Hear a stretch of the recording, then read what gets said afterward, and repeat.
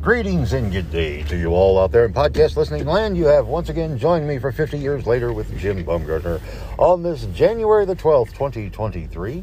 Nothing really super significant to document for the sake of the historical record this morning, like there was yesterday with the whole FAA grounding all the flights in the U.S. And then it apparently happened in Canada too. What? Okay. But whatever. Don't care. It's going to be what it is. Once you accept that back, yeah, you'll be all right. Anyway, the thing we're going to talk about right now, though, in today's topic, you see, is I want to talk about how Hollywood and that system is the equivalent of the buggy whip. That's where they've come to. More on that on 50 Years Later with Jim Baumgartner in just a moment. And welcome back to the official program portion of the program. I do hope you do consider taking me up on this offer with Anchor because, again, get your voice out there. You never know. I mean, your perspectives and thoughts could very well help encourage someone else in different ways than you've personally considered your voice to do. But it's true, every day when you're out and about, you are impacting people and influencing their perspectives that may very well be for the good. Could be for the bad, who knows? It can go either way. But the main thing is get your voice out there. Document the things that you're seeing right now.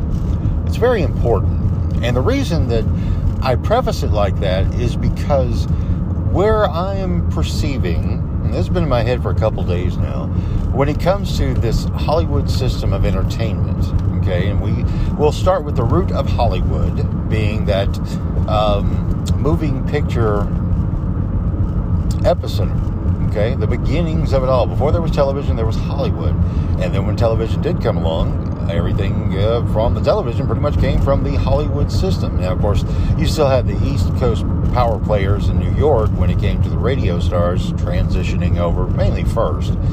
Blah, blah, blah. We can go to all that stuff at another time. But anyway, you figure the Hollywood system is over 100 years old now. And like all things that once were, they do transition and grow and progress. And along the way, some things become irrelevant, whether you like it or not. It can be the greatest thing since sliced bread, right? But it can go away. I mean, how many people really eat sliced bread anymore? Because, well, they either prefer tortillas or have no interest in the gluten or whatever. That's a little wide and broad there in that. But anyway, my point in talking about Hollywood is pretty much at the stage where it's the equivalent of the buggy whip now. And it's not hard for me to put forth my point in a manner that is, I think it's a good ground to debate on. Because, okay, first off, let me explain myself. Hollywood being the equivalent of the buggy whip. Now, again, 100 plus years ago, when they started cranking out the motion pictures, the silent ones,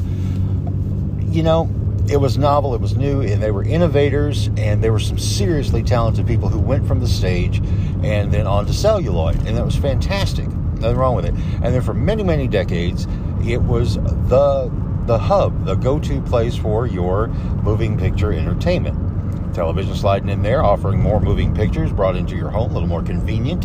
It had a little bit of an impact on the Hollywood system in some ways. And that's why a lot of the Hollywood production crews started creating things for television. And where we are now, especially in the past 10 years, most of those production houses just started putting their focus into the streaming providers. And you look at like your Netflixes and your Amazons and many others out there who produce content specifically for that audience. Why? Because people weren't going to the theaters for various reasons. And now here we are to where that entire system has been completely, totally, 100% disrupted for its purpose in entertaining and informing the masses by way of all the social media platforms out there. They really can't compete anymore. They're as relevant with the system they put together, the celebrity system, okay? Let's be honest, that's dead in the water. The Golden Globes that were held a couple days ago or whatever had a viewership of 6 million people. Do you know how absolutely insignificant that is by today's standards? Seriously, 6 million people watching. That's nothing compared to their numbers of the heydays when they were still the predominant force. So their impact is obviously down. Okay. Why? Because, again, I say social media, but it's not just the platforms themselves. It's the incredible amount of people who are talented in so many different ways. Be they entertaining by way of being funny, or musicians, and all the things that were once captured on celluloid to share to the masses through a very limited distribution center with a lot of gatekeepers.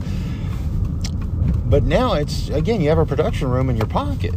I'm just dumbfounded by it. I've been blessed and fortunate enough to be having been in the broadcast business my entire, adult life, even before my adult life, and seeing the transitions that have come.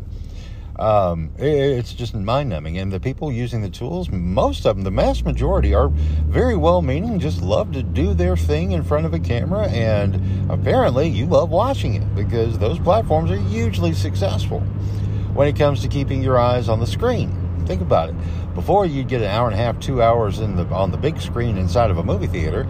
Now you find yourself scrolling for 2 hours from the comforts of wherever you happen to be, with the screen being in your hand. Not so big, but just as powerful and impactful. So, with that said, that system in and of itself just doesn't work anymore. So it's as relevant as the buggy whip was once Henry Ford worked out the bugs for the assembly line for the automobile. And that's just the truth. So the Golden Globes, to me, it would be like, I would equate it to, say, the Buggy Whip Makers Hall of Fame celebration and gala of 1910. I don't know if that really happened, but it's the same thing in principle. Because I'm sure the Buggy Whip Makers, they were very much proud of all the works and efforts they were still doing after the Model T and the horseless carriage was rolling down the streets, passing the horses at a Mach-like speed. So, with that said, we'll dive more into that here in a second, because I'm going to take a brief pause that you won't even notice in linear time as, well, guess what? I got to get gas. And, the show will pick right back up. And just like that, I'm back, and you didn't even know I was really gone, huh? Boy, I can tell you one thing, my ears are a lot colder from when I was here just a few seconds ago. My goodness, it's a cold morning here in the north central Arkansas, south central Missouri region. We had that cold front come through last night, Anyway, let's get back to the point at hand of Hollywood being the equivalent of the buggy whip. Seriously, when you look at how things transition and change, and the kicking and screaming of one industry being overtaken by another, and when you're fighting for your life, you're going to fight hard. And so in this analogy, it really does apply to so many things in life. And why am I bringing this up? It's not to attack either side, but to exemplify that point, that everything does change. And the other saying is, the only consistent thing is change. And that's true. And what can we learn from that? What can we take away from that? Perhaps holding on to old ways of doing things because it's the way it was, versus, accepting the new things, be it gradual or in a hurry, however you feel you need to do it. But how, if you do not let go of things that are passé, you're just running your head into a wall. I've done it tons of time in life. Again, through all the transitions I've experienced, the paradigm shifts of the broadcast industry. I kicked and screamed every step of the way. Well, not every step of the way, but they did get shorter and shorter as far as those fit sessions go. Again, my first paid gig, I was slip queuing records, meaning that's how you would use vinyl records for playing music on the radio, and carts using 1/4-inch tape that looked like an 8-track to do all the stuff that you did. 1/4-inch tape on a reel-to-reel to make your commercials. That's where it was then. And it wasn't very long after that again, things changed. We saw the personal computer, the desktop, come in and change that process. CDs replaced the vinyl, just digital files replaced everything. And the automation systems made the live body in the room more and more irrelevant. And those things evolved. And you could hold on to it and be a purist about these things. Only to find out, it just leads you to arguing and debating things that you should, it's healthy, but not to hold on to the point where you really trap yourself into a particular moment in time that is petrifying before your eyes. And that's one of the things that I see so many people do, including myself, that you got to let go of and be free from. And it's not necessarily easy, but once you do and you embrace certain things on your own terms, life does get better. Think about it. Would you want to still live in that era where you needed to use a buggy whip on a daily basis because you had to get your horse and your cart or your coach to ride up into town after God only knows how long it would take you to get where it takes you now, 10 minutes in an automobile? No, of course not. But there were plenty of people, I'm sure, who held these debates. Another funny little broadcasting story that I really, really like this one. One of the big debates back in the early days of radio and the idea of putting a radio in an automobile. That's so afterthought now, and most people don't even hit the button to listen to the radio in the cars anymore. But once upon a time ago, it was a huge debate. I think, it was in Congress because it was before the FCC in regards to would it be a good idea to allow such a distraction in these horseless carriages. And of course, that it did. It happened. For whatever reasons, doesn't really matter at this point, but it happened. Radios went into cars and changed the entire landscape of the automobile and the radio industry. Just like that. And there was a huge debate and fight over the safety issues and concerns and all this stuff. But then again, same thing happened with automobiles. Were they safer than a horse? But I wouldn't want to have to get up every morning to feed my car. Getting to the gas station alone is just enough. My cold ears are telling the tale. Excuse me. Pronounce that properly, son. So, I guess the main message that I really wanted to point out here, especially coming off of yesterday's Age of Ultron or C-3PO discussion, it really is that. I mean, everything in life, the only constant is change. And you've got to figure out how you are going to live inside of it. And it's time, if you are one of the holdouts on that change aspect, say you're your 20s, 30s, 40s, and then older, of course, you've went through these transitions before. And the younger generations have been better about adapting and embracing the new every generation.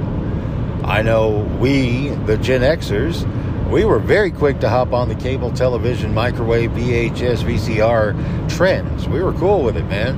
For the vinyl to the CDs to the MP3 players, we slid right in. It was our thing, it wasn't a problem.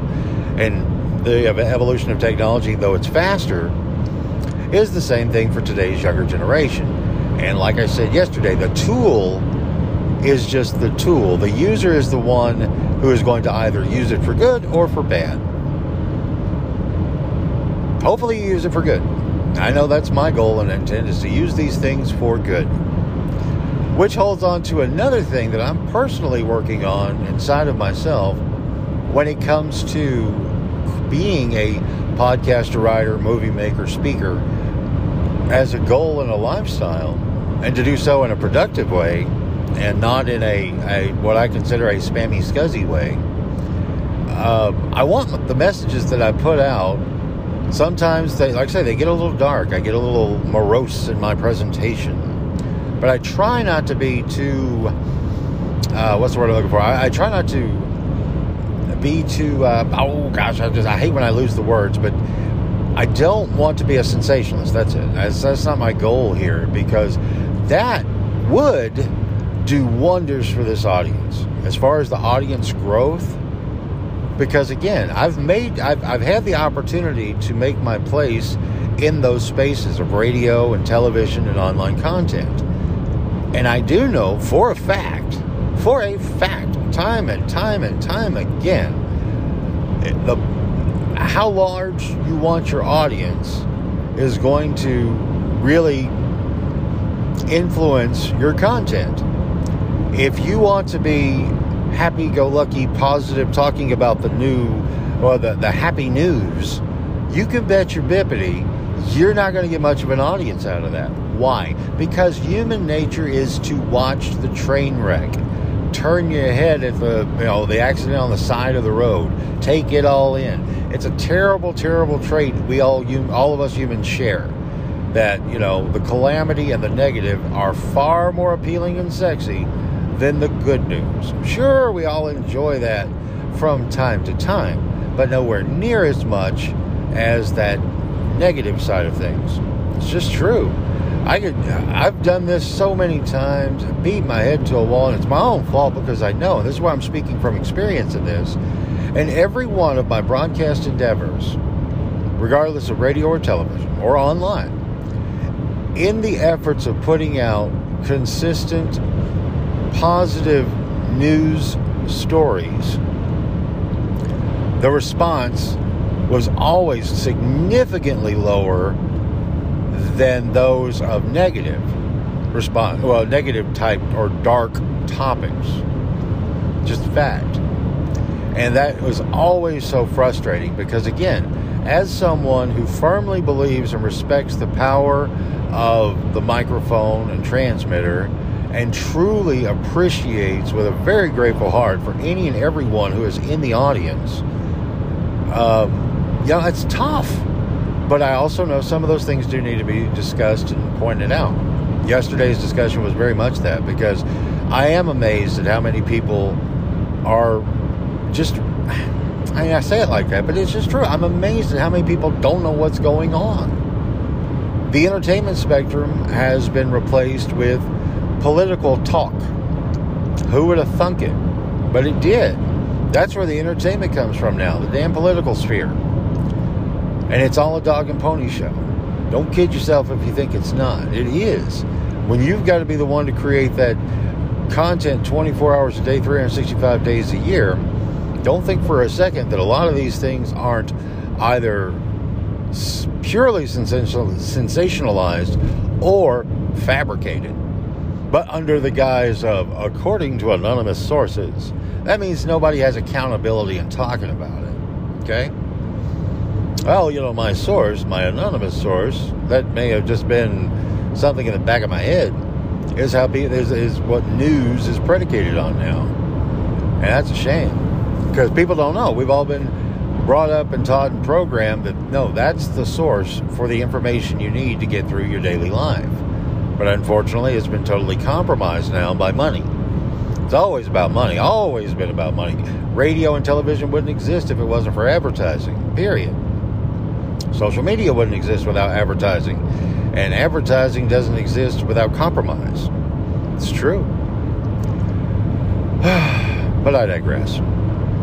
Hollywood is the buggy whip, and we are all given an opportunity to learn from that by way of learning to let go of some of the old to embrace the new and make it our own before it decides to make us in the image it wants. There's the underlying thing, the underlying premise of it all. And it's true. I don't know. Again, I love doing this podcast as a pantser, meaning I just kind of fly by the seat of my pants. I get an idea for a topic and then roll with it. And the memories that come back, and then the thoughts that can grow new from it. So, for instance, in regards to the ebook that I've already published, with the print version on the way soon, with the Uncovering the Secrets of the Supernatural, a guide to being a paranormal investigator. Again, I've been wanting to write that book for a decade. Just because I wanted to get that onto paper and to help some folks out, because in previous adventures of life, I've done the ghost hunting thing as a hobby, and then as a pseudo sort of professional hobby along the way, and trying to develop like a television show or radio show too, but then actually doing it. I did it. 2008, 2009, I did it. I made it happen by any means necessary. I did. But I learned along the way, in talking to the people who were just as enamored with the subject as I was, that there was a lot. They didn't go to the next step, but they wanted to. There'll be plenty who don't. They just want to be entertained by it. And I'm totally cool with that. I love that part, being able to just sit there on the couch and watch this stuff. Great. But if you want to go to the next level, the only way you learn is through what you see. And most people learn through the television and what they do.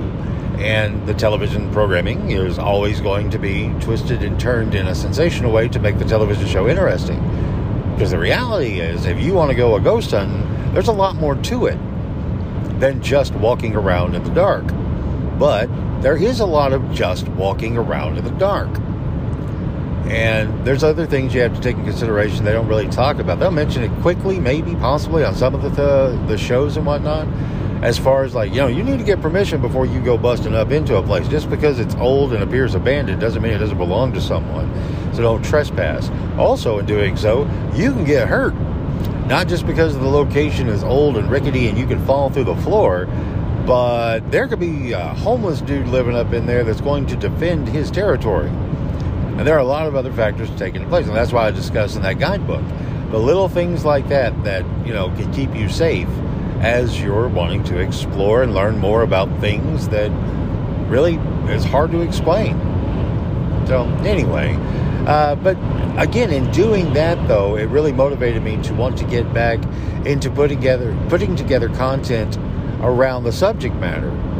And being a 20th century Gen Xers, I love building brands.